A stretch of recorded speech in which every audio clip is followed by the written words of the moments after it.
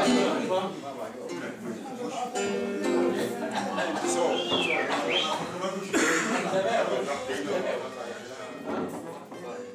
is the voice of Adrian Camilleri. Welcome to another episode of Out of Clue.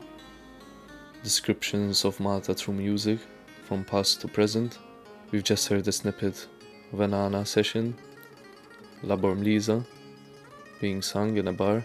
If you have a musical tradition that is still practiced, the possibility is that it stays alive and develops.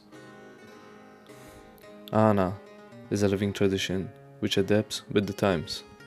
Ana has recently been inscribed on the UNESCO representative list of intangible cultural heritage of humanity.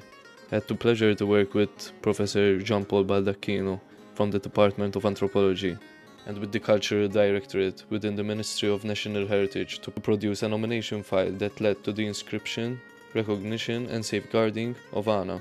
Now we're gonna listen to Lament by the band Ethnica.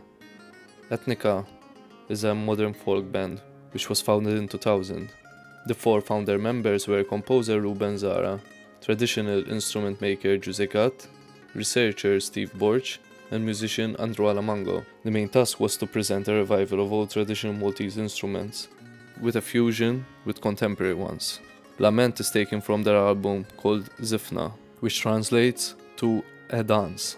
The song was written and interpreted by Franz Baldacchino, nicknamed Il Budai, who was a poet and a folk singer, Annei.